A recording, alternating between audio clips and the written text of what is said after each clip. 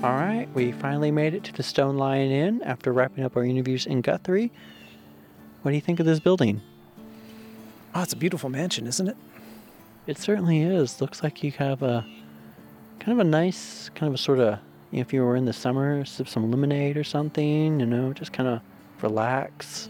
Absolutely. It's classical early Oklahoma architecture with the wide porches and large windows to let the breeze through in the summer so that you can survive. Anything particularly interesting or notable that you see with the building? Well, it's clear-cut Victorian architecture. We've got the rounded tower there. We've got the curves in the woodwork. And look there, you can see some shadows in the window. Where? Over on the west side, above the carriage port. Sorry, I don't see anything. Maybe it's Brian or Lacey that we're going to be meeting up with today from the Okie Show. Perhaps so. I guess it does have a ponytail, which might be out of character for whoever might still be here. Well, let's not keep them waiting. I'm Sam Saxon. I'm Joff DeRoot, and you're listening to Tales Unveiled, where we explore urban legends.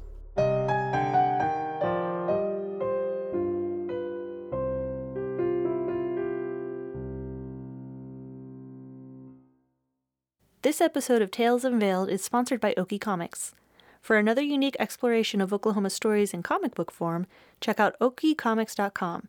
That's O-K-I-E comics.com.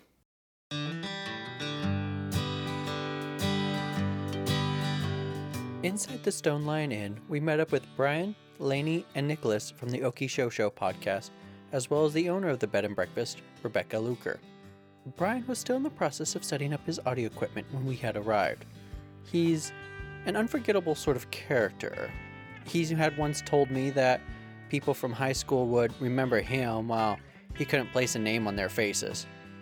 However, he did admit, in his defense, that it's pretty easy to remember a person with two different colored eyes. The professor and I decided to explore the house while we waited.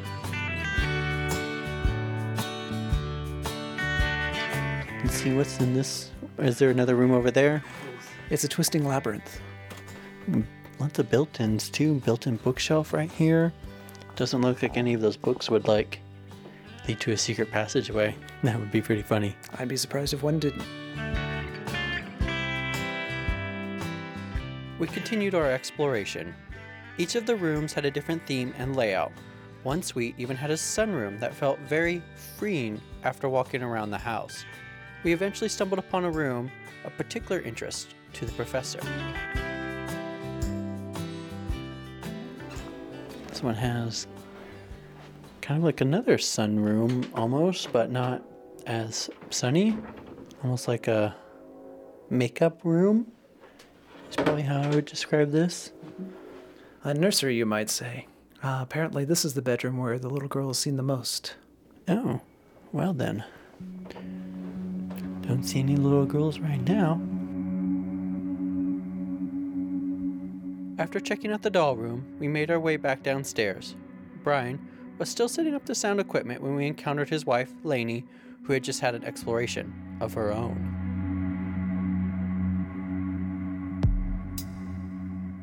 Oh, here's Brian's wife. Did you go to the basement? I did go to the basement, and it's fantastic. Ooh, can you take us to there? Why, of course I can take you to there. All right, thank you. All right, we are now being led to the basement of the building, which, if you're a regular listener, you know how much we like basements. Oh wow, there's like a barricade covering the basement. That's totally not ominous at all. Okay, going down into the basement. Gotta be careful with our steps. The professor has turned on a flashlight to help me see. There we go.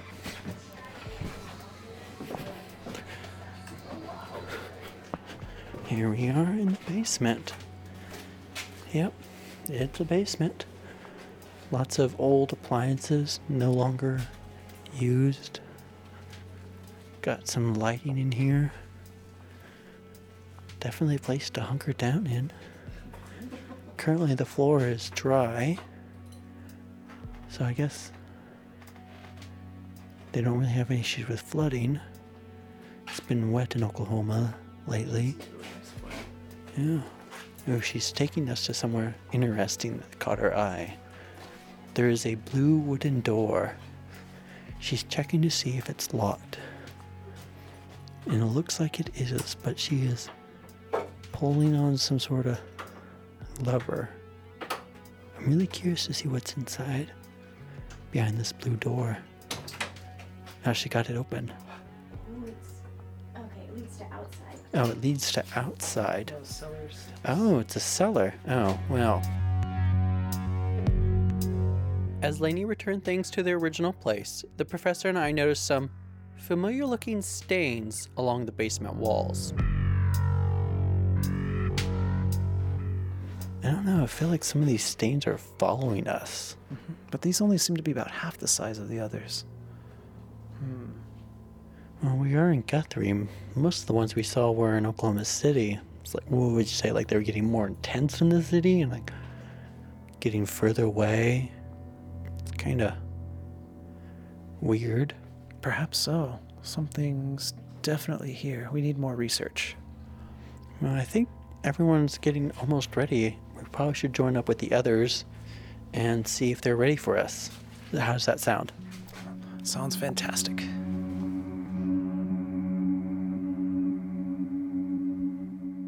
The three of us returned back upstairs where they were just about ready for us.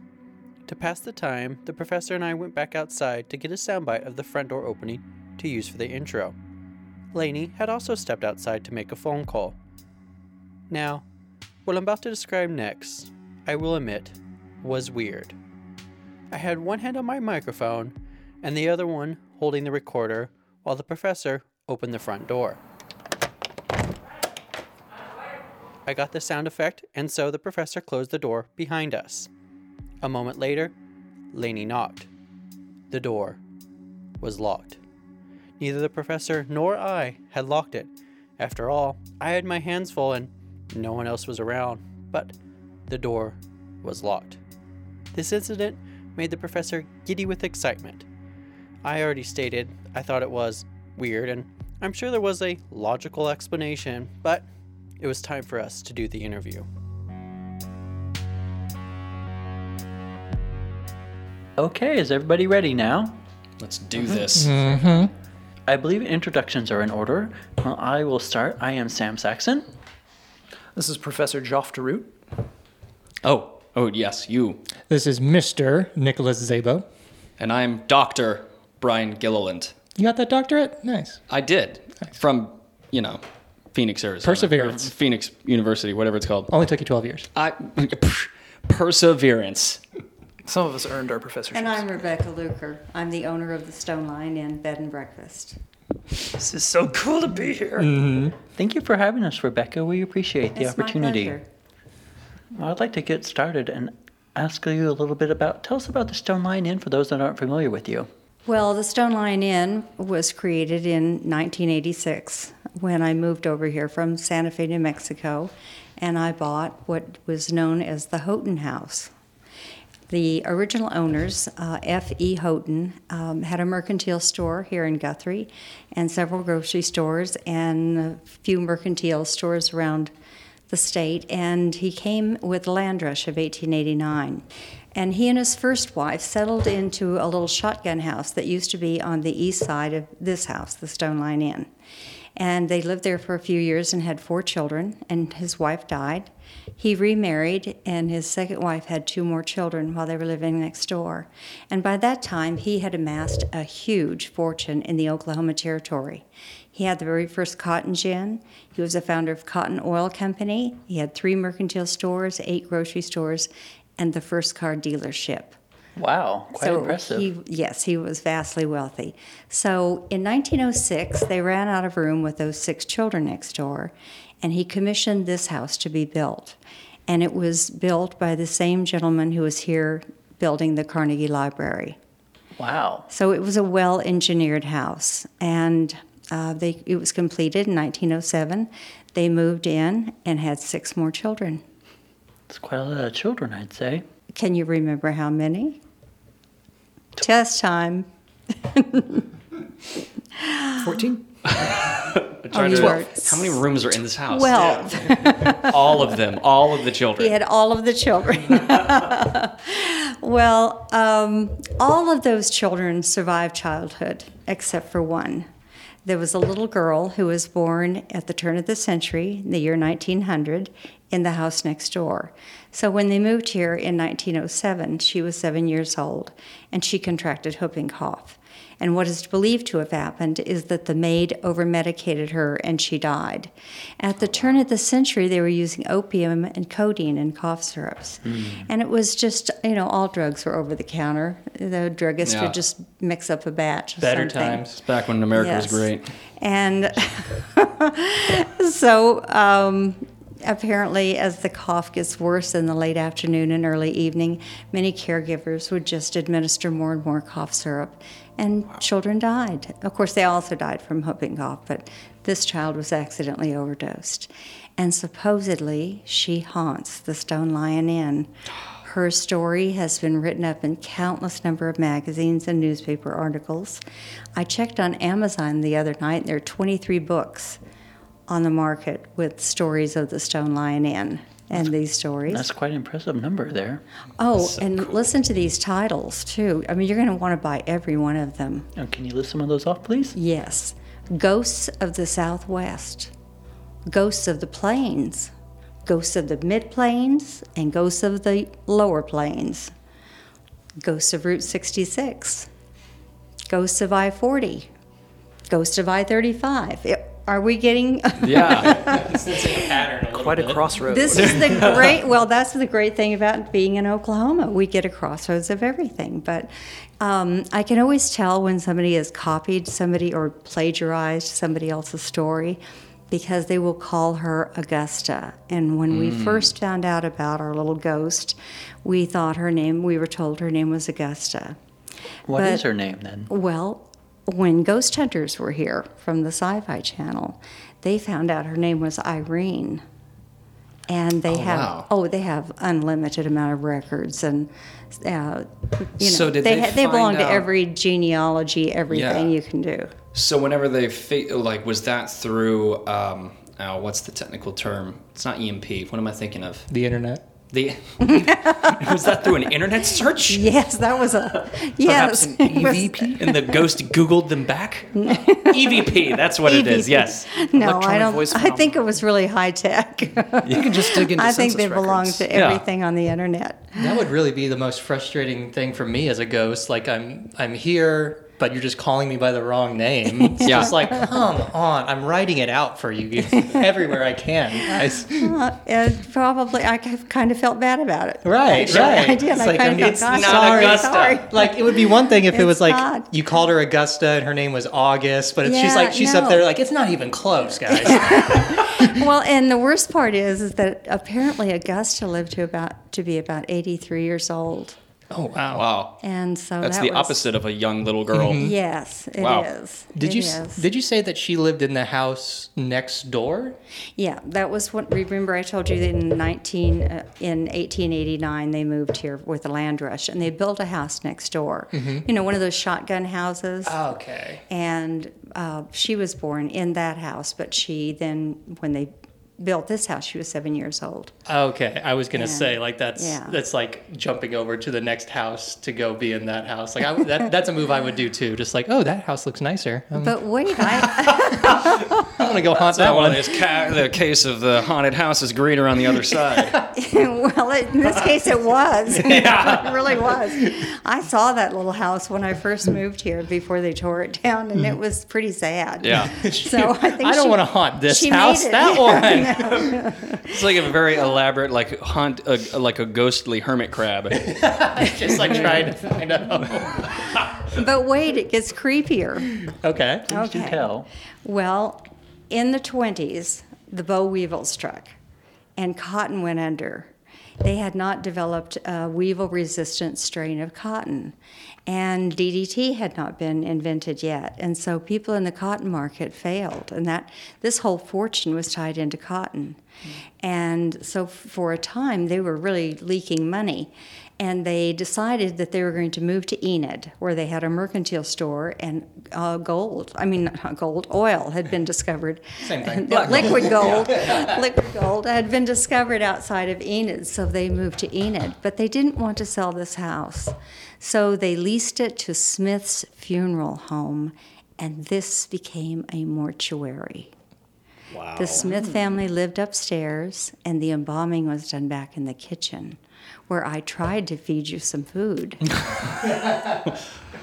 But of course you refused. Oh, man. How long was it a mortuary? About 8 to 10 years. What was it in the after 20s. Huh? Well, the Houghtons moved back and took back the house sometime in the early 30s. They took the house back. And Mr. Houghton died here in the house. And then for a time, Mrs. Houghton lived in the house alone, or pretty much with her older daughters. And at that time, she needed money. And so she turned the house into kind of a rooming boarding house. And it was that up until like around the 50s. And then she died sometime, I think, around 1956. So there have been a number of deaths in the house. Wow. And not to mention the fact there have been a number of bodies. Yeah. Yeah. I was gonna say like a lot of people dying and a lot of bodies. So just And a lot of all the other- stages of death have passed through this house. Yes, I'm afraid so. That's true. I didn't find this out for a long time. But did you notice the table out there in the hallway? I did. Well, that's the embalming table from I was Smith Funeral Home. wondering. When I was making a sandwich on that. Yeah, well, I thought it was a baker's table when I bought the house. No. I'm going through this house with Mrs. Walker, and she was a little tiny thing, and she had blue hair. You guys don't know what that means, do you?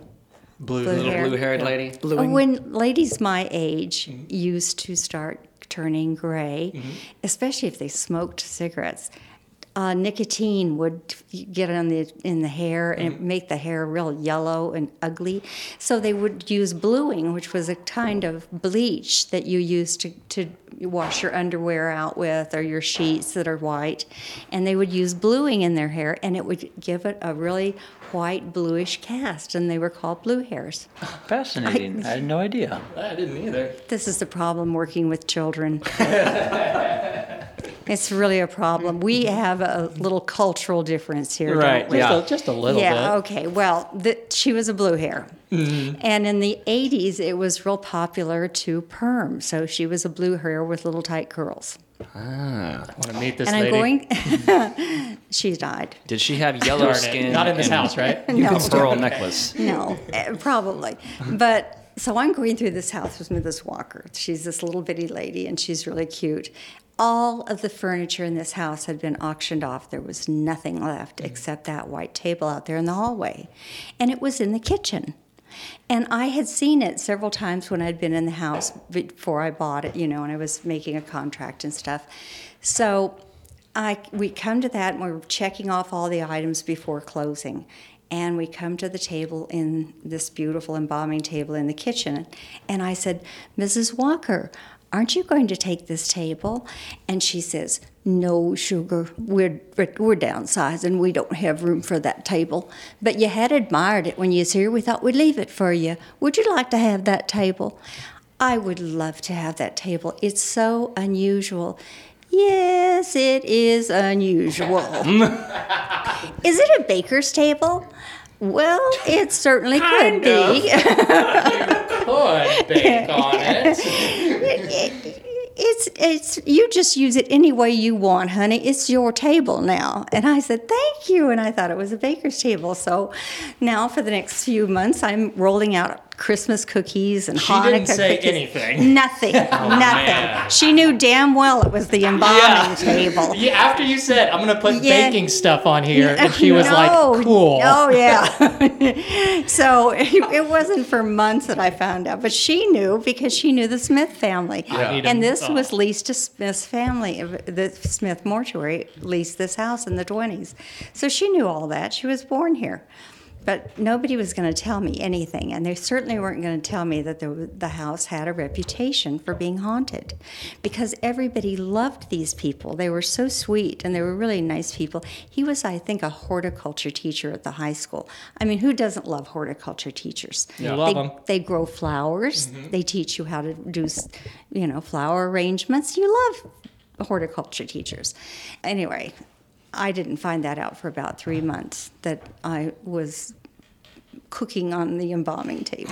Yeah, it sounds like she's Baking. got a little bit of a prankish side, because I get the not wanting to divulge all this, like, just use the table. But once you say, I'm going to put food on it, and she's just like, No. that'd be funny.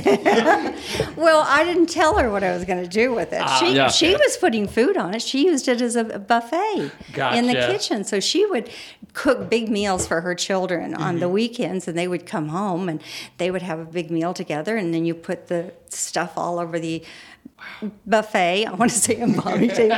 You put the stuff on the On the mummy table. on the embalming table, and you throw a sheet over it, or something, and then Yeah. you come back later for dinner, or supper, 5 to 7 come and go type thing. Gotcha. And that's what she would do, and she told me all the ways that how they lived in the house, and Wow. it was real interesting. She was really a nice person.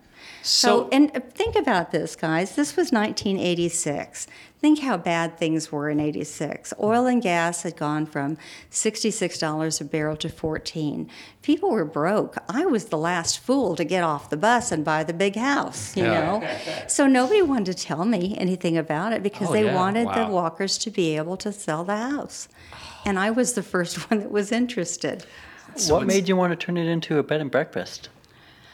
It was always my intention to turn it into a bed and breakfast. I had owned a bed and breakfast. My sister and mother and I owned a bed and breakfast in Santa Fe, New Mexico. And during, mainly I was flipping houses in Santa Fe with my sister and I, and my mother put in some money, and I was flipping houses with this guy who happened to think that if there were checks in the checkbook, there was money in the bank.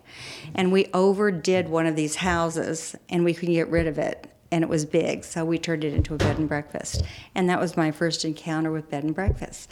So when I got a divorce, I thought this would be a great way for me to live and be able to be home with my 2 children. So I went out, but I wanted to leave Santa Fe. So I went out looking for a house. I wasn't looking for a haunted house, I can tell you that. And honestly, if somebody had told me it was haunted, I wouldn't have believed them. Yeah. It's not the kind of thing you believe in anybody. But then I didn't know it was also a mortuary either. They didn't tell me that. So I didn't know anything until we moved into the house. Those are two Two big big details. Two Yeah. biggies. Just like Yeah. a house, haunted mortuary. Yeah. Moving on. What's fun? So I just started watching American Horror Story, and this totally sounds like the first season of American Horror Story Murder House. Oh, absolutely. It absolutely does. Like, it's checking off almost all of the boxes, just like Yeah. mortuary, yes. Got it, yep. Ghost children, yes. got it, All okay. over the place. And somebody was sewing bodies together in the basement. Got it. Got it. All right. I feel like every horror movie that you've seen that's like centered around a house, like every single movie that's like that has the line somewhere in there of like, well, we can't move out, or all of our money's wrapped up in this house. That was what happened when Yeah. I found out. So this is the real deal. I couldn't. Life imitates art. I bought this house for about $95,000, which I think, coming from Santa Fe, this was a bargain. Right. I mean, this is like, it was like a rent house in Santa Fe. Yeah. And so it was so cheap, and I bought it, and I had to sink a lot of money into it. And by the time I was done, I'd sunk all of my money in it, and I had to make it work. So it didn't matter what it was. I had to make this thing work. And I was fortunate. I was able to do that. And I had a lot of great friends here, too, that were helpful. So See, my wife and I are just avoiding being haunted because we're just renting.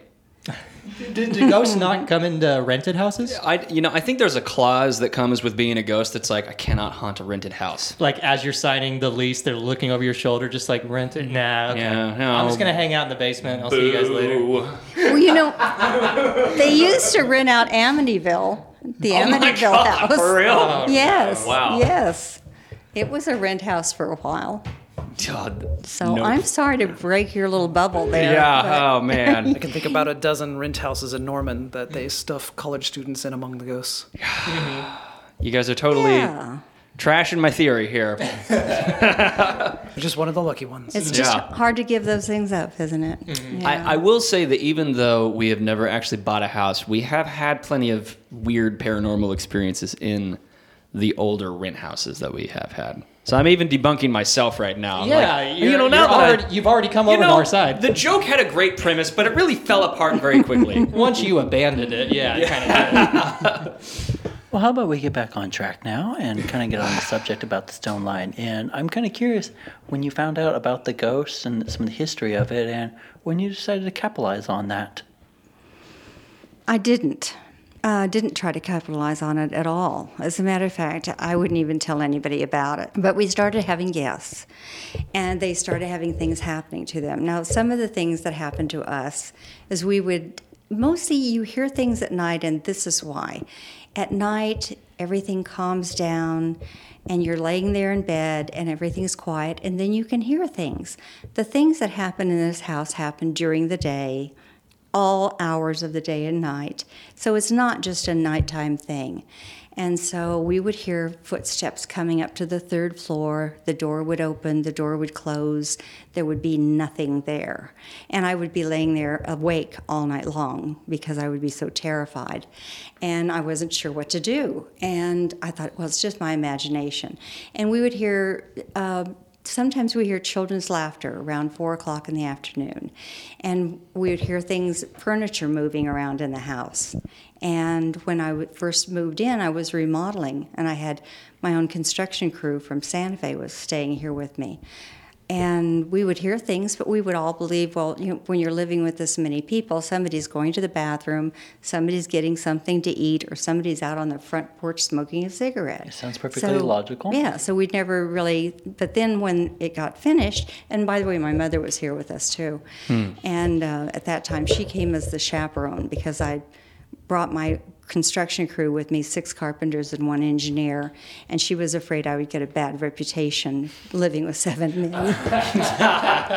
She said to me, well, you can live with 7 men in Santa Fe, Becky. No one will think anything of it, but it's not going to play in Guthrie. And she was probably right. Yeah. Anything goes in Santa Fe. Word That's travels true. fast in Guthrie. Yeah.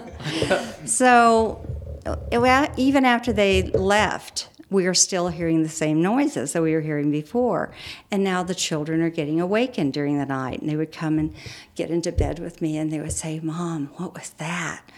And I couldn't say what was on my mind. I think something's wrong with this house. It has issues. We got to get the hell out of here. Yeah. Because you don't want to scare your little children, right? Yeah. So I would say, very reassuring things like, this is a wooden house.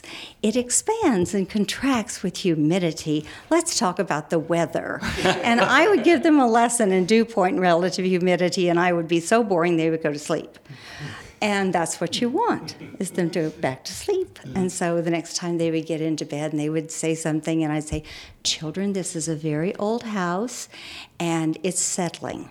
And then I would tell them how houses come out of the ground and how they're built and why they move and stuff like that. And I'd be so boring, they'd go to sleep. I just finally ended up just making up stuff. Yeah. But you can't. It's an old house. Sometimes the creaking does sound like blood-curdling screams of a dying child. Sometimes there is just laughter. The bathroom laughs. It's okay. Yeah. I don't know. I just want to point out to the listeners that there's been sounds that is pretty typical of like the table moving, but no one's touching this freaking table. And are you guys hearing it too? Yeah. Because it's sounding like, what it sounds like is, if I pull the thing off this, it sounds like a scratching. Like kind of like that. Or there's some kind of movement happening with the XLR cables and the mics, and I'm not kidding. I'm not joking. Like, that's for real. I think every time I've heard the sound, I think I've seen one of you guys just kind of roughhousing around, bumping into things. So I'm pretty sure there's a logical explanation behind this. Well, Brian noise. keeps trying to arm wrestle over here, and I'm trying to be a professional about it, and it's just not really working out. I've got to remind you who's the boss around here. Yeah, that's true. I'm really glad you had that interlude to plug your sound effects record. Like, this is the sound effects we're hearing. Yeah. Blop, blop, blop. It sounds so accurate, doesn't it? Available at okishoshow.com. So, Nothing like plugging the product. there you go. Yeah. Have you had anything more than just sounds? Well, my younger son saw this little girl on the floor several times. He was 7 years old when I bought the house, and she was 7 years old when she died in the house. So maybe she was making some kind of a connection with him. But he had said and told my housekeeper that on several occasions he had opened his closet on the third floor, and he'd seen a little girl sitting on the floor playing with his toys. And before he saw her, he had been experiencing somebody playing in his closet. And he's very meticulous. He puts everything away. And somebody was constantly playing and moving his toys around. So he went out to Walmart and bought locks and chains and everything to keep his brother and I out of his closet. And still there would be movement. Things would be moved around. And he would talk to Michelle about it, our housekeeper. And finally, one morning, I was down here in the dining room with some guests, and I heard him back in the kitchen, and he says to Michelle, "Oh, just fix me some breakfast, and I'll go back when she's done." And I thought he was looking for me. So I popped in the kitchen, and I said, "Are you looking for me?" And he said, "No." And I said, "Well, do you have a guest up on the third floor? Is there somebody up there?" "No." And he looks at Michelle, and I said, "Well, who is this she person?" And he looks at Michelle, and she says, "I think you should tell her what you've seen." And he told me, "There's a little girl who plays in my closet." And I said the stupidest thing I could have said to him. I said, "How do you know it's a girl?" And he looked at me like I was crazy. And he said, "Because I know the difference." Now, that's a very truthful statement. It's 7 years old? 7. Yeah. Yeah, he didn't try to tell me what she looked like or anything. He just said, "Because I know the difference."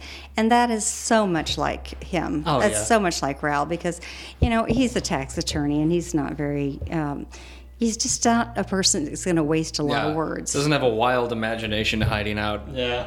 Wow. That's why he's not my tax attorney. I just like his reaction of like not being scared at all, but just kind of like almost having like an annoying roommate who's in the bathroom, just like, "I'll just go in when she's done. It's fine." Yeah. Like it's just already just such a pro. Gotta wait for attitude the about ghost it. to be done in the Yeah. bathroom. I'm just waiting on the guest. It's fine. It's fine. Yeah, that's really how Raul is. Which He closet seriously is. was it upstairs? Because I poked around up there a little bit earlier. On the third floor, as you enter the room, it's on your left. I was gonna ask about that one because there's a whole bunch of just little change piles in there, and I had the sense that like, oh, because you were telling us about that earlier. I was like, oh, I feel like this would be the closet that little girl's playing in. What do you mean there was change piles up There was there? like, if you look in one of the closets, there's on 2 separate places. There's just nickels, pennies, just sitting on this table. Piles of them. I saw them too. Yeah, just piles of A coins. couple of dollars worth. inside the closet that you were talking about. Really? Yeah. Oh, I'll have to go. There's a closeted I coin haven't- thief around here somewhere. Yeah. She's contributing. Yeah, she's been looking in the couch every single night. She may be stealing it from the guests. Yeah. She's felt bad this whole time, and she wants to pay rent at this point. One of the things that many guests have experienced is that they will take their glasses off at night, and they'll say, "Now I take them off and I put them right beside my bed."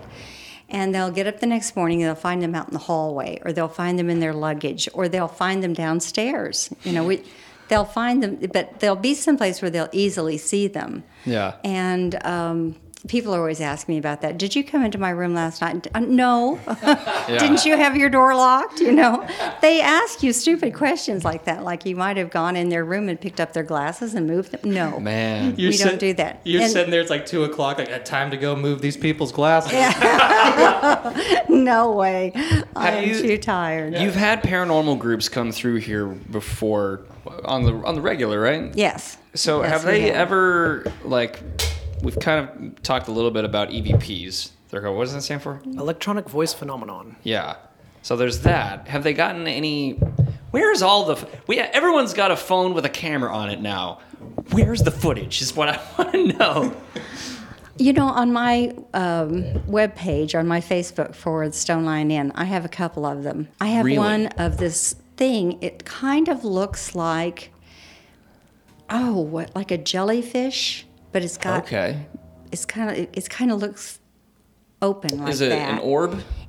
No, it's big. It's really, Okay. and it's coming out of the floor right next to the fireplace. And there's this woman sitting there, and her eyes, and she was one of our guests, and she's like looking like, holy crap, what's that? You know, and this thing is coming up, and I have a picture of that. That's insane. And I have a picture of some orbs and stuff like that. But you know, sometimes orbs are just lent on the lens. Yeah. It's pretty So you have orbs to, are orbs. yeah. Exactly. Sometimes orbs are orbs, and sometimes orbs are lent. Yeah. So, That's a great T-shirt. and so you have to determine what is what, and you know, blowing them up on a computer can sometimes help, and sometimes you realize, and especially if you see any kind of color in it, like fuzzy blue or something, it's probably socks. See, that's what I love whenever I am looking at places such as this. And on our last Halloween special, if you go to last year and you listen to the Overholser Mansion interview that we did, I talk a little bit about the spectral waveform monitor, and I have that on my phone. And what I love about this is that it's like there's no lens for things to look like an orb that are not an orb. Like this is just, you know, the electromagnetic spectrum that you're looking at. You know, coming through the microphone, of course, but mics are based, they're magnet based, which is in the electromagnetic spectrum and all that kind of stuff. And that's where a lot of this stuff exists. Like if we're going to try to look at it scientifically. And so like, That's the way I prefer to do it. yeah. And I love this because you can actually see sound. It's really freaking cool. And if you're listening and you're wondering what the crap I'm talking about, look up the spectral waveform monitor or spectral analyzer. It's like a Jackson Pollock painting, but he only went with 2 colors. Yeah. Yeah. But I'm just kind of curious, you know, what kind of stuff we might actually pick up here. Because, like, the more that you work around this kind of thing, the more that you know what you're looking at, whether it's cicadas look like a certain thing, you know, cable interference looks like a certain thing. Everything looks different. So I'm kind of curious if anything will show up here. Because, like, I keep hearing these movements in the mics with nobody freaking moving, and it's making me suspicious. I think your sound equipment is haunted. The ghost of sound. The ghost in the mic. You know, when Ghost Hunters was here, they have these cameras that will show light signatures, and they caught a light signature of a cat in this downstairs bedroom, and it was just on the camera, it just looked like fuzzy ball kind of thing, but faint. I've seen the cat. I see him once in a while when I come over here in the morning to have breakfast with my guests. He's trotting down the stairs, and he comes across the hall, and then he sneaks in here. The first time I saw him, Michelle and I went through this house looking for this cat, thinking there's a cat in the house. There's no cats or any animals over here. And we went through looking everywhere. We tore this place apart looking for this cat. And it always does the same thing. Every time I see it, it's coming down the stairs, then I'll see it cross the hallway and come and wrap itself around and come in through here, and then it's just gone. I've had my looking under the table. There's a glitch in the Matrix, man. and my guests have seen it too. There have been a couple Wow. of guests who have said, "Do you have cats in the house?" And I said, "No, we don't allow cats in here." Does it do the same thing for them? And they've seen this little black cat, and it looks more like a fur ball. You know, Right, it's just looks kind of like a fuzzy thing. But cats have a pace. They have a jaunt to their little trot when they're moving. And you know the signature of a cat. You know what that looks like. Yeah. And it's a lot different than a dog, how dogs walk. So is it always like out of the corner of their eye, or are you actually seeing No, I've seen it. I've just seen the thing. But now, speaking of the corner of the eye, Michelle, my housekeeper, has been down in the basement, and for years she would tell me about there's a man in the basement. And she says, I see him when I'm down folding clothes, and because that's where I have our laundry. And she said, I see him. Wait, and you know how big that basement is. It's 2,000 square feet. Yeah. And she said, I see him in the back, and I see him out of the side of my face, a visual. And she said, then when I turn to face him, he's gone. And I turn back. So it's a peripheral vision. And she has seen him. Well, after hearing her tell me this for a long time, it got to the point where we took the laundry out. And I do the laundry now over at the White Peacock. Mm-hmm. And so she doesn't do the laundry. She doesn't go down much to the basement.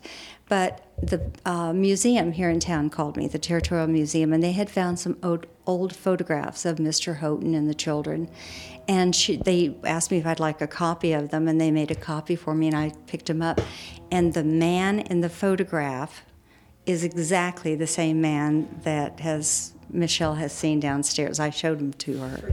She said, that's the guy in downstairs. So, That's so many chills over here.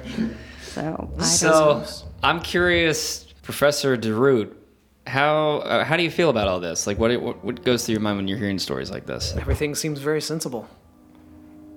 Sensible how? Like, I'm like... In my research, there's been just so much evidence of things happening all over Oklahoma. Why not here too? It has a long history. It has people genuinely connected to it enough that it's his house. Why wouldn't he come back? And the question is, why is he in the basement? Why not come up here with us? Yeah. Is he doing laundry? Maybe a man of his affluence would not do laundry. I bet he's smoking. That makes sense. Sneaking some down in the basement. Yeah. Although we have a smoking parlor across the hall. That used to be the smoking parlor, gentleman's smoking parlor. I feel like if he's like staying around, he's kind of a rule breaker though. Yeah. So he's not like, I'm not going to go in the smoking parlor. I'm going to hang out with the housekeeper. So we have our reporter Sam Staxton here. Like, what's going through your mind when you hear stories like this? Because this is not y'all's first rodeo, right? Like, you guys have investigated a few different paranormal experiences. And been to a few rodeos. Everything just is really quite fascinating from a story perspective. I'm more interested in the tourism aspect and more of like what brings people to places and what's their story. And some people I feel like life's kind of boring and they want to mix things up and think there's more out there. And I believe most of the time it's just their imagination's playing tricks on them, make things a little bit more interesting. Or maybe there is something out there.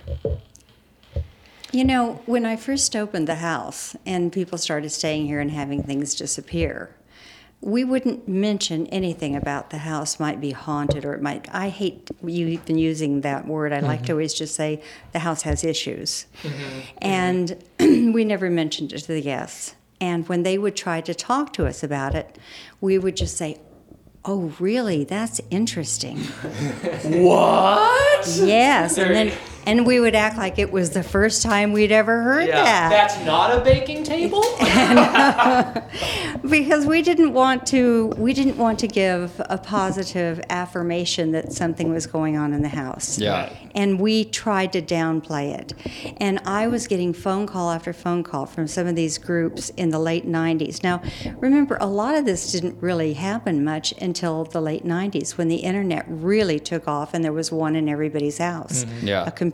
Before then, I'm sure these groups were around, but they didn't have the resources that they can easily now just type in a few words and find out who's where. Yeah. Even Well, also, in like, the the ghost tech has world. just gotten so crazy, like how I can just bring up the spectral waveform monitor right here on my phone, and, they've got So people all sorts of started crazy contacting us, and they would want to do a ghost hunt. We would say, "Oh no ghost hunting here. That's not what we do. We're not going to have you come in and do a ghost hunt." And we had ladies call us and say, a couple of them say, "I would like to come and do an exorcism, exorcise But it's Mr. your Houghton's ghost." Yes, and I thought, rude. What did he do to you? yeah, I was really aghast at that. Because, Yeah. first of all, we weren't not telling anybody that we thought there was something here. Yeah. And second of all, even if it is, what makes you the person who's going to get rid of it. Yeah. And, I was not comfortable with that at all. Well, and I it thought, what if sounds it like- caused more trouble? Yeah. Well, it sounds like the stuff that you're experiencing here is more on the ghost level more- and not so much of a demonic presence. No, but- it's playful. Yeah. Everything that's happened here is just kind of playful. Yeah. And it's also been sort of, I felt like the house has protected us, Yeah. too. I had this time when we were broken into, and we were sure it was probably some teenage boys.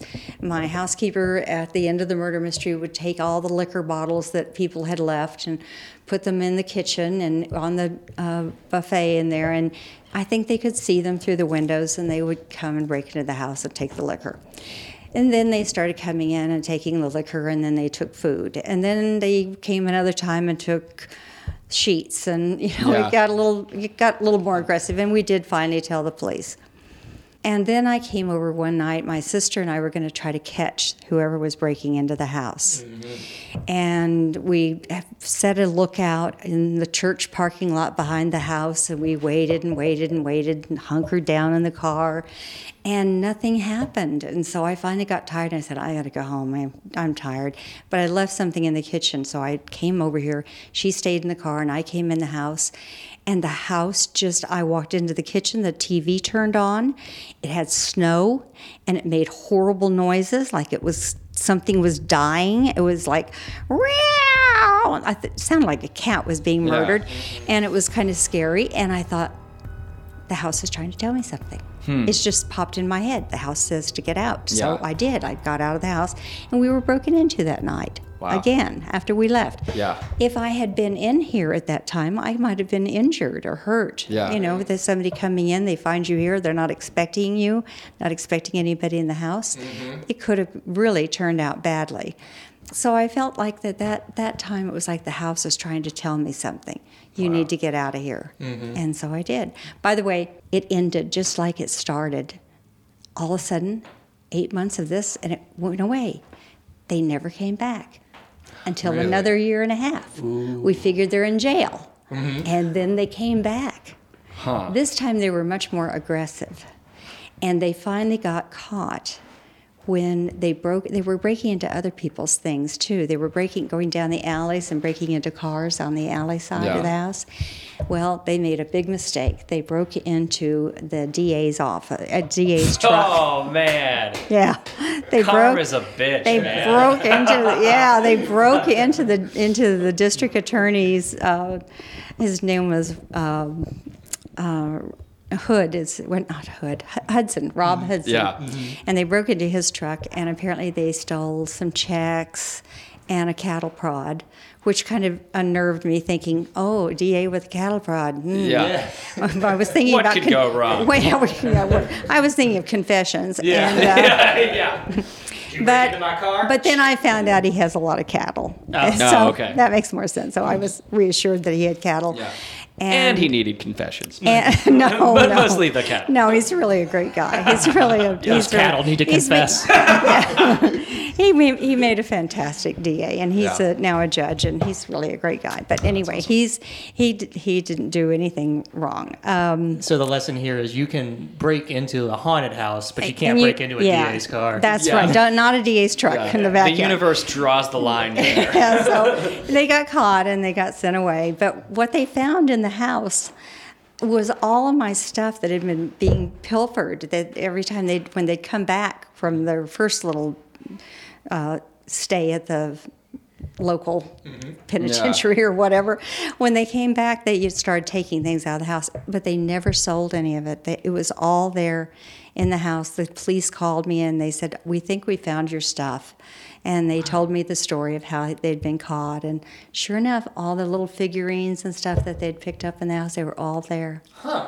Yeah, so they didn't. Certainly lucky. Yeah, I was lucky. And they just must have wanted to keep them. They just found them interesting. Because we have a lot of stuff in this house. Lots of Whenever I break food into a items. house, I usually just kind of go sightseeing and ooh, yeah, I like that. Just Knick-knack. meander through. I like that. Looks Knick-knack. nice. Yeah, well, apparently they did. Yeah. Okay, well, maybe you're just not sensitive. I'm not. Yeah, all the time. These guys were obviously art collectors. Of course. And of you are course. not. You would have probably just stuck with the liquor, right? Yeah, these guys, Yeah. they have a finer taste. Yeah. than They I do, absolutely. And that's what we have here in Guthrie. Really The finest taste. refined burglars. I'm not just a thief, I'm an artist. Damn it. That's right. Well, you had another story about the house protecting you, didn't you? I did. I was working in the house. I was back in the kitchen cooking. It was in the early spring, and I had the front doors open, and it was like a Sunday evening, I think. And I heard some guys coming in the front door, and I could tell it was more than one or two. And they were I heard them go into the living room, and I thought, oh my God, I'm here alone in the house. My kids were next door. And in my mind, I was screaming my older son's name, Grant. And I thought, oh, Grant, help. And he shows up with the man next door and my younger son, all of them, all the kids were over next door, and they all came over and came in the front and scared these guys to death. They came running in saying, Mom, what's wrong? And those guys ran out and ran down the street, and they called the police, and I don't know if they didn't pick them up. I don't think they got them, but it did. I felt like the house was protecting me. And didn't you say like they had heard your name being like, or you heard They you? heard me screaming, Grant. Yeah, they said, Mom, you were calling me. And I said, I wasn't. I was just dumb. But in my mind, I was calling it. That's Yeah. nuts. And that was really amazing to me that happened. Wow. So, Got quite a few stories here. Well, we're kind of running a little low on time on our end. So, Professor, do you have any questions to ask?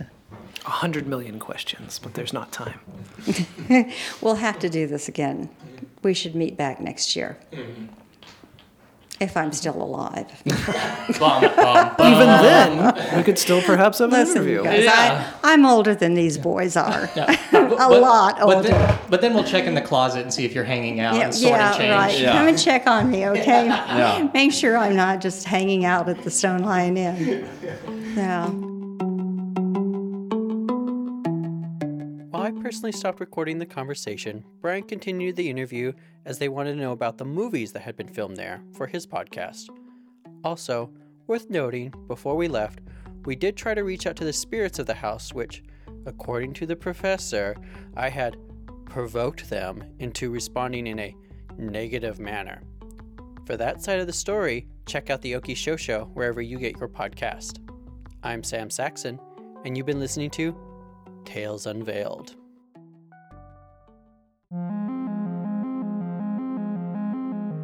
Tales Unveiled is a production of the Show Starts Now Studios and is produced by Dennis Spielman. The voice of Sam Saxton is Dennis Spielman. The voice of Professor Jeff DeRoot is Jeff Provine.